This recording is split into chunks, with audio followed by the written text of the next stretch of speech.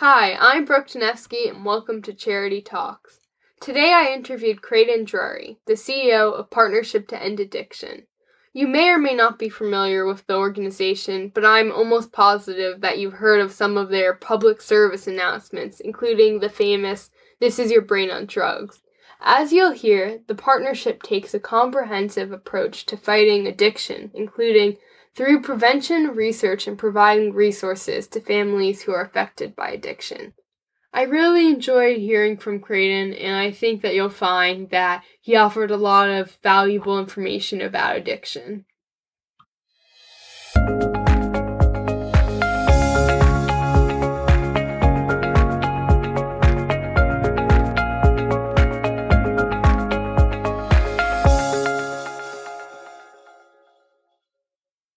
Today I'm here with the CEO of Partnership to End Addiction, Creighton Drury. Creighton, thank you so much for being here today. Hi, Brooke. It's great to be here. Thanks for having me. So to start, can you share a little bit about yourself and your background and how you got involved with this organization? Sure, I would love to. It's interesting. I think I tell people that I spent the first 20 years of my life so passionate about sports and basketball and baseball, and they were like the driving forces in my life. And at some point, I was in my early 20s, I had to figure out what my next passion was. And for the past 20 years, I was working with young people, helping them to have opportunities to succeed and to do great things. And in the course of that work, I began to realize that many young people, a lot of families that I worked with, were having experiences and challenges with substance use and addiction. And that's really what led me to come to Partnership to End Addiction.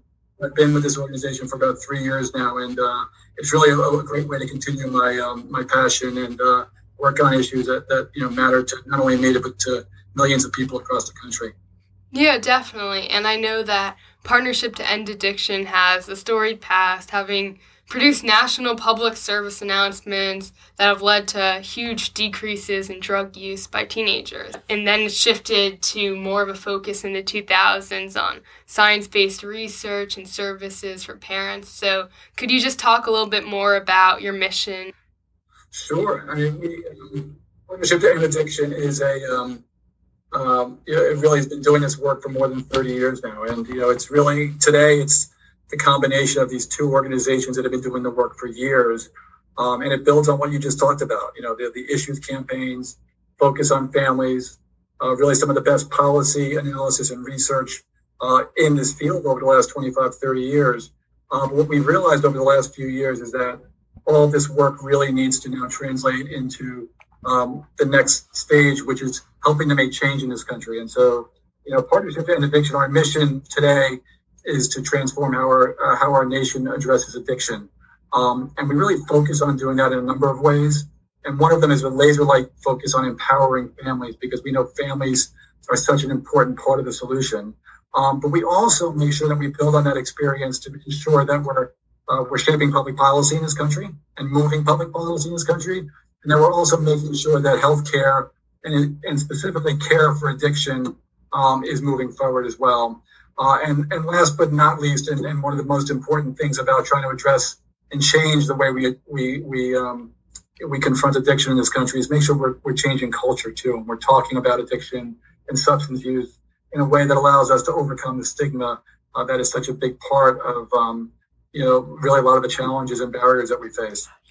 Yeah, and I'm just wondering, how do you go about doing that? What are some of your programs and processes? Well, it's a great question, and the short answer is one day at a time, one step at a time. But what I would say to you is that one thing I would want anyone listening to take away from our conversation is that there are certain things about addiction that everyone should know. And the first one is that it's a disease, and it's a preventable and treatable disease, and so that's one of the areas we spend a lot of time focusing on. And it's also important for people to know that it's a public health issue, right? And in fact, it's a public health crisis because of the enormity of the consequences in lives lost and in all kinds of other ways. And so there's a sense of urgency around that. And the third thing that we want everyone to know is that when we think about how to prevent and treat addiction, and we think about how to mobilize our nation to do more, we know from our research and we know from our experience that families and parents, and when they're involved, whether it's in helping their children or their loved ones to prevent or treat or support recovery, or whether it's to raise their voice to help us make change in this country, we know that when they're involved, the odds are better. The success and the likelihood of success is much better. And so when you ask how do we do this work, that's our first step. We engage with families every single day to make sure that we're providing them with the resources, the support, the information, and the love and empathy, quite frankly, that they need to help their children and their loved ones, their families, and oftentimes to help us also be a voice for change. And so that's where our work starts, and I'd be happy to share more information about how we do that. But that's really the starting point for us. Yeah, and I think that really brings up this idea of, I know you have these 4 core truths about addiction, so if you could just discuss them a little, I think that would be really helpful. Sure, absolutely. Well, I just touched on a few of them, right? It's this idea that addiction is a preventable, treatable disease, right? Addiction is a chronic relapsing disease. Just thinking about it that way, but understanding that it's preventable and treatable is so important.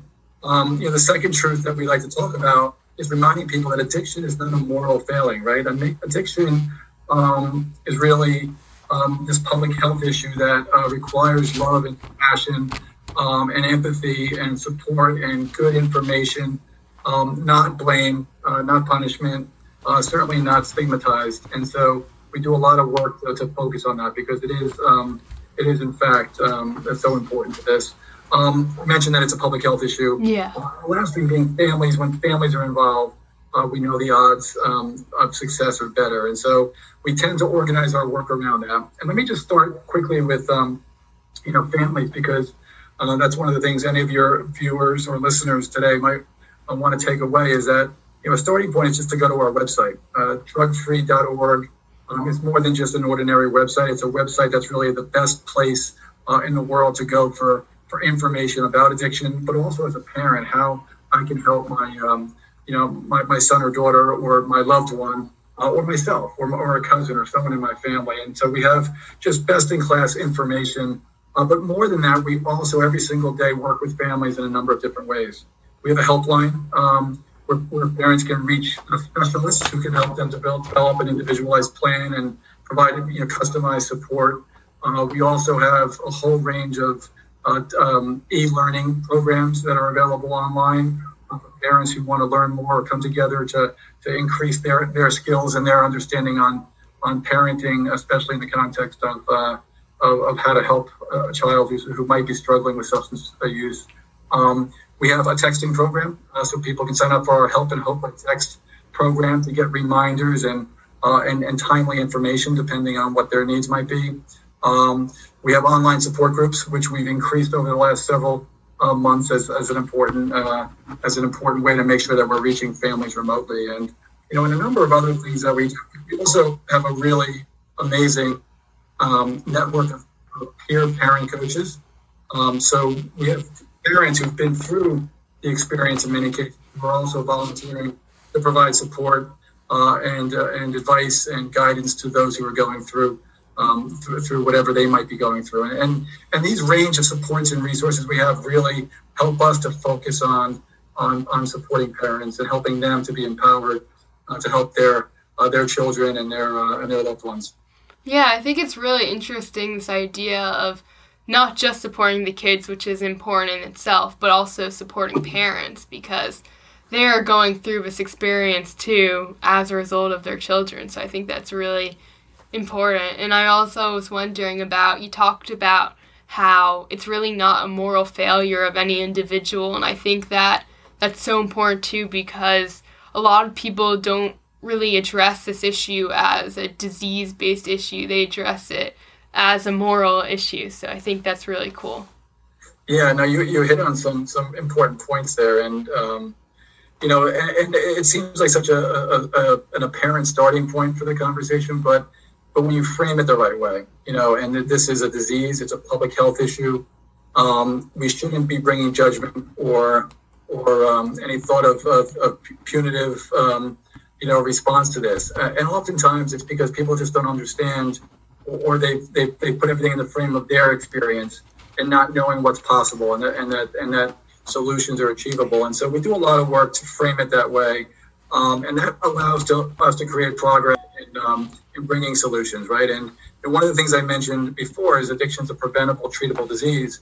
One of the things we really make it a priority to focus on is that we know from our research, that that if we can bring focus on prevention, it makes such a huge difference. Think about this statistic.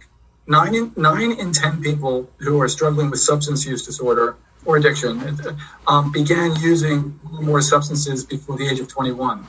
And it really just speaks to this idea that addiction has roots in adolescence, most of the time. And so it just makes sense that if we can do all we can to prevent, to delay, to intervene early, to help support young people when they're in adolescence and when they may be beginning to use and ultimately misuse, that if we can address it then, we stand the best chance of preventing someone from developing, an ongoing addiction or lifelong addiction. And so how do we bring resources to that? And it begins with information and knowledge, and also the understanding that parents matter. One of the things we also know from our work is that parents are in most cases are the biggest influence on whether a young person is going to decide to begin using or getting to the point of misusing alcohol or drugs. And so we have to empower parents to recognize that and look for early signs. Those are things that make a difference. And it begins by understanding that addiction is not a moral issue; it's a health issue. Yeah, and so what are some of these signs that parents or anyone in general can look out for if they're concerned? Sure. Well, I think just starting with the point that parents often know their kids the best, definitely, and understanding who they are and what's going on in their lives. And the other thing I would say at the outset is just every situation is different, and so we have such incredible resources on our website. So for anyone who's listening, I would encourage you to come to drugfree.org. It's easy to find the space to get to our resources on guides to help parents think about this. But you just think about what your children are going through every single day, and are you seeing things that are a little unusual? Are they hanging out with a different group of friends? Are they removing themselves a little bit more from their interactions with you? Is there something happening in their lives that's causing some stress? Has there been some undue stress? Maybe there's been some trauma in their lives. Looking for those signs, any signs that a young person is beginning to disengage or disconnect. Because one of the overarching themes of our work is that is that when you think about addiction, in many ways the opposite of that is you want to bring connection, right? And whether that's in helping people connect to find treatment or to support their recovery. But also, when we think about prevention, we want to make sure that young people are connected with, their positive influences in their lives, their parents, their coaches, their peers, positive activities. Making sure they're taking advantage of the kinds of things you're doing right now, right? The positive activities and the positive efforts. And so, if you see signs that your child is pulling away from those kinds of things, or disengaging or disconnecting, that's the time for you to connect, to engage, to understand that behaviors, make sense, and whether it's a positive behavior or whether it's a behavior that concerns you, your job is to connect, to engage. And one of the most beautiful ways I've heard it described is that it's at that point that you don't judge, but you ask why. Why are you feeling this way? Why are you beginning to use drugs, or why have you tried drinking, or why? But being there as a parent or as a caring adult who can do that in an empathetic way, so that young person knows that they can engage and connect, and they'll find support with you. And that's again, it's different in every situation, but that's the general approach that we've come to realize makes a difference and is part of the way to address that. Yeah, I think that sometimes parents or older figures aren't always feeling comfortable talking about these issues of other people or their children. So I think that it's really important that they just feel open to discuss them. I think, would you agree that's an important way in really prevention in general and helping make sure that issue doesn't escalate? I couldn't agree more. I think, there's certain themes that we keep coming back to. It's stay engaged.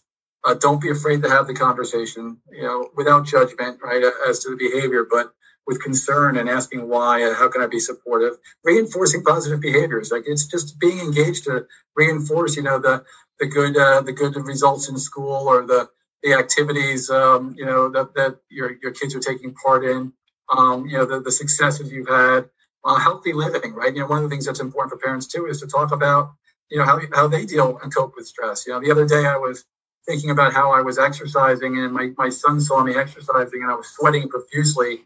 And I thought that was a good thing, because he saw that, this is one of the ways that I take care of myself, and also think about, making sure I'm able to handle whatever's happening in my life. And you're modeling effective, positive coping behaviors. There's all kinds of things like that. And, and the last thing I would say is, one of our team members is a great he does a lot of trainings and seminars for parents. And, he'll talk about how sometimes he'll joke around. He's like, would you rather have the conversation about sex with your child, with your adolescent, or about drugs? And most will say, I'm happy to talk about the drugs, as a way of bringing some levity to the notion that this is a topic that you should talk with your young people about. Don't be afraid to talk about it. Educating, informing, making young people aware of the risks, and beginning to do that early is better than not talking about it, because just in the act of doing that, you're not only educating and informing and empowering your child, but you're also connecting with them and engaging with them, as awkward as it might seem for some to do that. Yeah, and I think that's also important to consider. I think that one of the worst things that a parent can do while connecting with their child is really just this idea of judging and jumping in, like, you're not doing drugs, are you? So I definitely think that's important, empathy in a situation, and just discussion, open discussion. Yeah, I couldn't agree more. And it's admittedly, it's hard. One of the things we say for ourselves and parents is not to blame yourselves either, or judge yourselves too harshly. But, we all feel the stress and the pressures. But remembering, again, coming back to what I shared earlier, is that, substance use, substance misuse, there's so many societal norms that make this something that shouldn't surprise us on one hand. But on the other hand, all the more reason why, we want to talk about it the right way, and not without judgment, but with, understanding, empathy, and ultimately empowerment, so that people know that they've got a support system, hopefully in preventing it, but also in having to treat it if necessary. And it's just so important to emphasize that earlier matters so much, right? So whether we're talking about preventing, someone from using alcohol or drugs in their teen years, but also, like, the earlier young people start, the worse, right? So the more you can delay someone using, someone who may be tempted to begin, experimenting at 15, but waits till 18 or 19,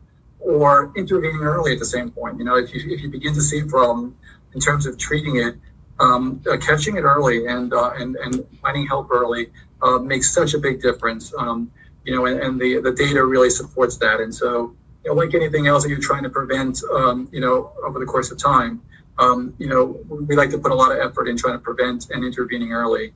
But at the same time, parents are critical and crucial when we start talking about how we help people to get help. Whether it's an adolescent or a teenager, a young adult, or an adult. Getting treatment is so important, and there's quality, effective treatment available, but too many people don't realize it's available, or there's other reasons why they're not willing or ready to get help. But that's one of the other things that we like to focus on. And again, parents are a big part of helping people to recognize that. Yeah, and once parents do recognize that their child might be struggling, or once they've had that conversation with them, what are some of the things that they can do afterwards to make sure that their children are getting help? Right. Well, I think following up is always important, but I think one of the things that we really emphasize, and again, you really picked up on this earlier in one of your questions. We as an organization, Partnership to End Addiction, wants to be there. We love to help every single young person, every single person who's struggling with addiction in this country directly. There's a lot of great treatment centers and other programs that do that. we've made the decision to help the helpers. And parents and family members are oftentimes in the best position to be the best helper. So part of their job is to empower their young people and support their young people. And so making sure that they have the right information and the resources. That's why we're so proud of our website and all of the resources that we provide to parents, because it really is, the best information parents can get to better understand addiction, to better understand the particular nature of what their child might be experiencing or going through, depending on whether it's a different need state. Are they early in their use, or are they at a sort of a point of of addiction that requires much more engagement. But we have that information, we have that resources, and we also have the staff and the people. We have specialists who work with parents directly. We have these parent coaches who are just amazing. And we realize it's so important for parents and family members to realize that they have to take care of themselves too. Because when you're the helper, oftentimes you realize that it's not just trying to engage with your child the right way and follow up and give them the information. There's going to be ups and downs. It's going to be challenging. There's going to be heartbreak and heartache, and there's also going to be breakthrough moments.